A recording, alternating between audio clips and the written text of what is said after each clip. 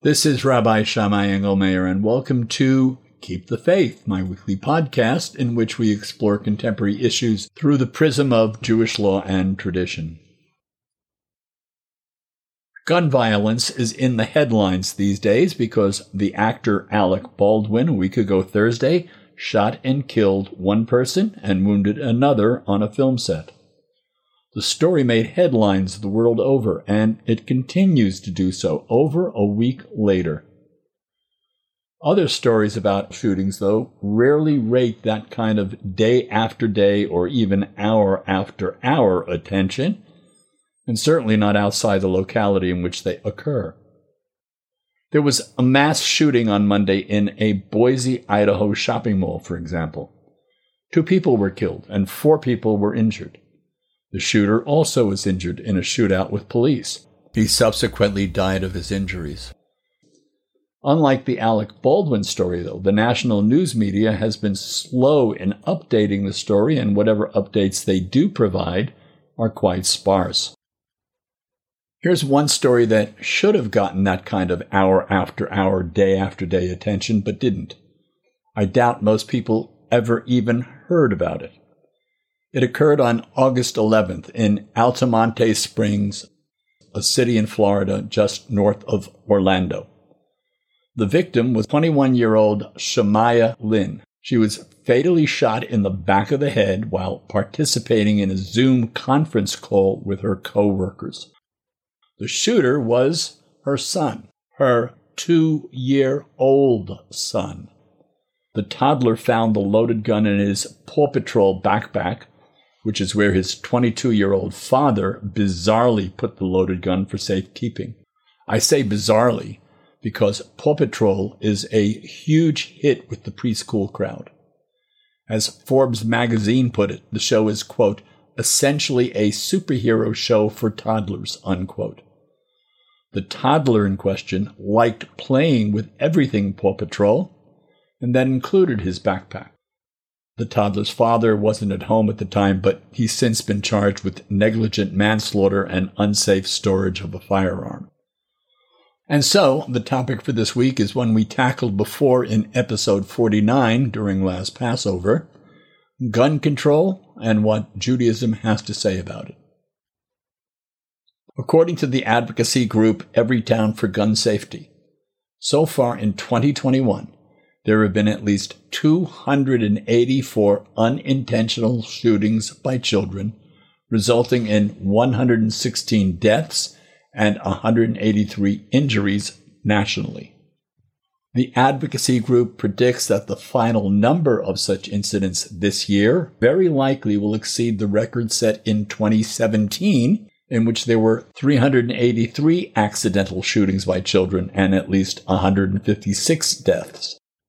That there were at least 284 unintentional shootings by children this year means that roughly once every day in the United States, a child unintentionally shoots someone, and very often that someone is him or herself. These are frightening statistics, but they shouldn't be a total surprise.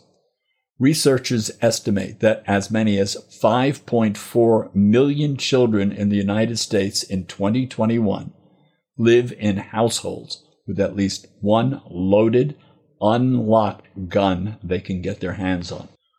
Children, of course, aren't the only ones doing the shooting. Overall, so far in 2021, according to the Gun Violence Archive, from January 1st through September 15th, 14,516 people died from gun violence in the United States. That's 1,300 more people who died so far this year than died during the same period in 2020, and it represents an increase of 9%. Texas and California topped the list, with 196 gun deaths and 153 deaths, respectively, followed by Illinois with 141 gun deaths, Georgia with 104 deaths, and Ohio with 101. Mass shootings also are on the rise. A mass shooting is an incident in which 4 or more people are killed or wounded by gunfire. That doesn't include the shooter, by the way. Through September 15th, there were 498 mass shootings across the country, or just under 2 mass shootings per day. That's an increase so far this year of 15% over last year, when there were a total of 611 mass shootings, which is a rate of about 3 mass shootings every 2 days. As we saw on Monday in Boise, the number of mass shootings continues to climb. Here are some more facts to consider, which I also mentioned in episode 49. In 2016, the American Journal of Medicine provided some truly frightening statistics that were based on a study of mortality data from 23 highly developed nations in the year 2010. Among other things, out of these 23 highly developed nations, the United States accounted for 82% of all firearm deaths, 90% of all firearm deaths among women, 91% of all firearm deaths among children up to 14 years old, 92% of all firearm deaths among youths aged 15 to 24 years old. Now here's the most frightening statistic. The United States has only half the population of all the other 22 high-income nations combined that were included in that American Journal of Medicine study. The study also found that Americans are 25 times more likely to be violently killed with a gun, 6 times more likely to be accidentally killed with a gun, 8 times more likely to commit suicide using a gun, and 10 times more likely to die from a firearm death overall. Then there's this. According to a 2003 study published in the Annals of Emergency Medicine, an estimated 41% of gun-related homicides and 94% of gun-related suicides would never have occurred if guns weren't available. So what is government at all levels doing about it? Not very much, at least not very much that's positive. There isn't much hope anytime soon for legislative action to strengthen gun control laws on the federal level. There's even less hope for that in states controlled by Republicans. 2 mass shootings within a week in March left 18 people dead, 8 in Atlanta and 10 in Boulder, Colorado. The 2 incidents coming so close together prompted Democrats in Congress and President Biden at the White House to renew their calls for more effective gun control laws.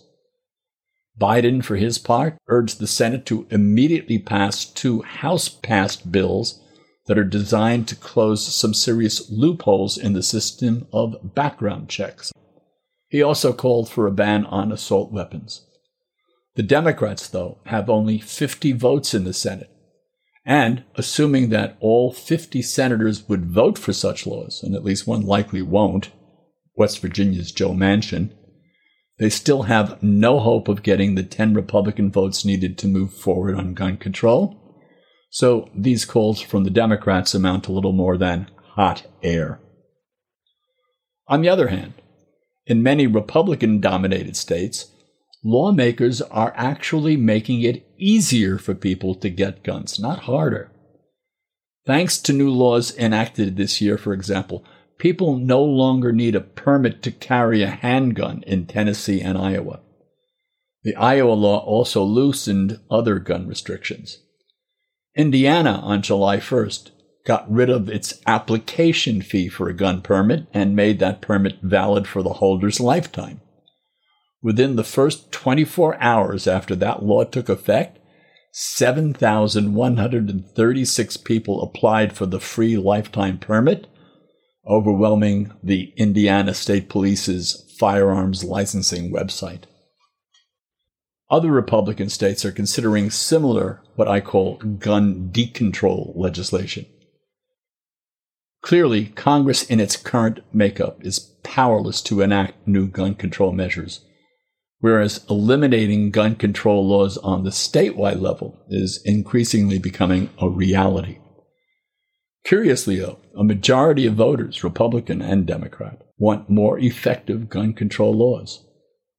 When I first discussed this issue in episode 49, I mentioned a recent Pew Research Center survey that showed 93% of Democrats and 82% of Republicans favoring background checks for private gun sales and sales at gun shows.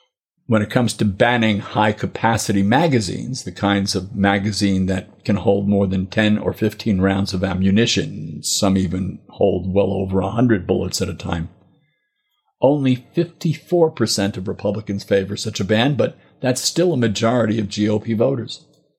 For Democrats, 87% favor banning these high-capacity magazines. As for banning assault-type weapons entirely, 88% of Democrats are in favor, and so are 50% of Republicans. Obviously, Republican legislators are ignoring that. They're playing up to a minority of their own voters because they're afraid of losing any votes at the polls on Election Day. That brings us to what Jewish law has to say about weapons generally and gun controls specifically. Currently, 45 states allow people to openly carry handguns. Some states require permits for doing so, but many states don't have such requirements. Most states, thankfully, are not so permissive regarding other firearms, such as rifles and assault weapons. Openly carrying weapons of any sort, including swords, spears, and bows and arrows, the common weapons in Talmudic times, is the subject of an unrelated discussion in the Babylonian Talmud tractate Shabbat. That discussion is irrelevant here, except for one thing: the near unanimous opinion of our sages of blessed memory that weapons of all kinds, quote, are nothing less than reprehensible, unquote. Unfortunately, and despite this negative opinion of them, weapons are sometimes needed, but starting with the Torah, Halakha, Jewish law, is very stringent when it comes to anything that poses a potential danger to oneself and to others, and that certainly includes firearms of every sort. Torah law, for example, requires that when building a house, a person must build a parapet, a barrier of some kind, around the roof in order to prevent anyone or anything from falling off of it and injuring or killing someone. That law is found in Sefer Devarim, the book of Deuteronomy. As I've often said on these podcasts, Torah law is more like chapter headings than actual law. It sets up a category under which other laws fall. So it is with the parapet law. This law is subject to the broadest interpretation possible. Thus, we're told elsewhere in the Talmud, in the tractate Bava Kama, that the parapet law even prohibits keeping a damaged ladder in our homes because someone may inadvertently use it and be injured, or worse. Maimonides, in chapter 11 of his The Laws of Murder and the Preservation of Life, explains that the parapet law includes, quote, everything that is inherently dangerous and could in normal circumstances cause a person to die, unquote. Anything that fits that bill requires that every effort must be extended to prevent a dangerous item from causing an unintentional death.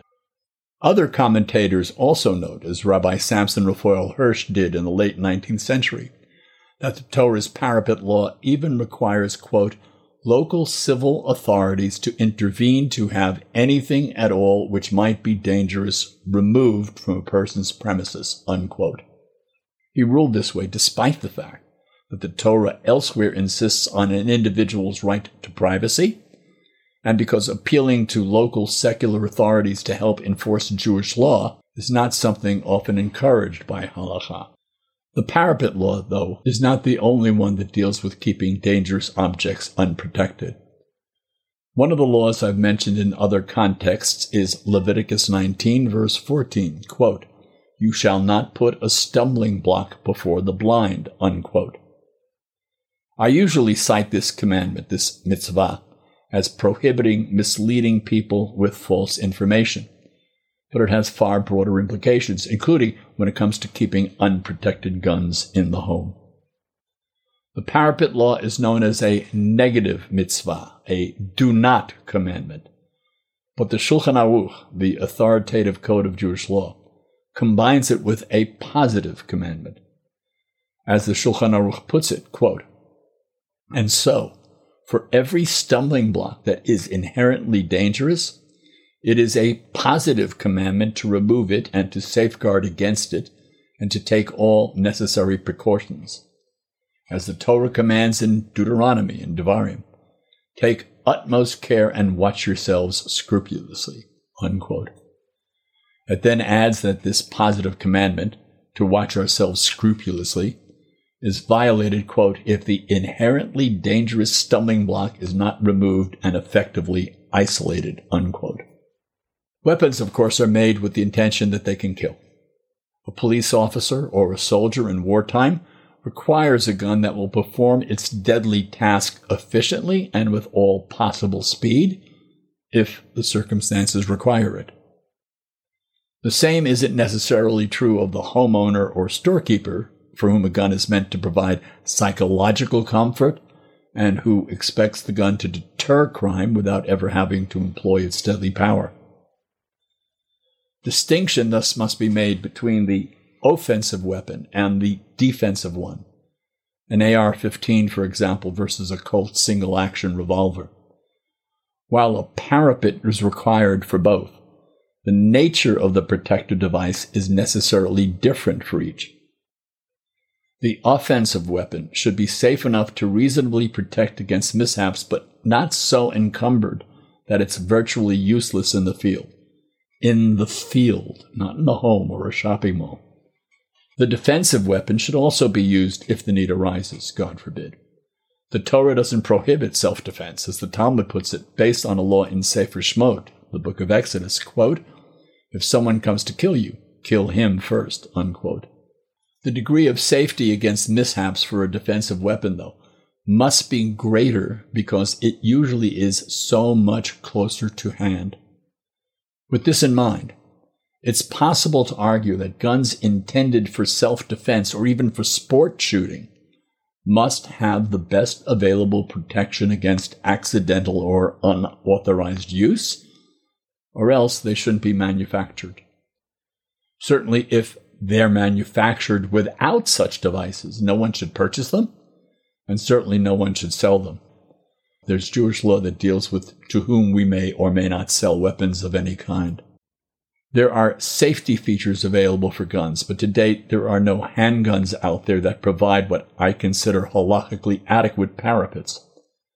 That technology is available, though, and better technologies on the drawing boards, so it's clear that such guns can be manufactured.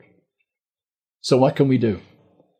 For one thing, if we own a gun or guns, we need to take extremely great care to keep them from being used without adequate safeguards, and we especially need to keep them locked up in such a way that our children or any other unauthorized user can't get to them at any time or in any way. Beyond that, we need to demand that the Senate take up and pass at least the 3 bills the House already passed this year that deal with the issue. Both the Bipartisan Background Checks Act and the Enhanced Background Checks Act of 2021 would expand background checks on people who want to either purchase or transfer firearms, among other things, including closing several loopholes in current law.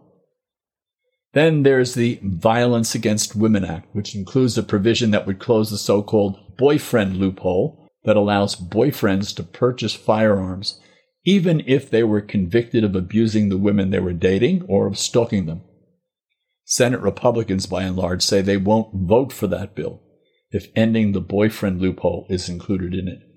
Beyond these bills, we need to demand that the federal government ban all types of automatic assault weapons and mandate that new guns must come equipped with the latest safety technology. Death by guns has been rightfully called one of our most serious public safety issues.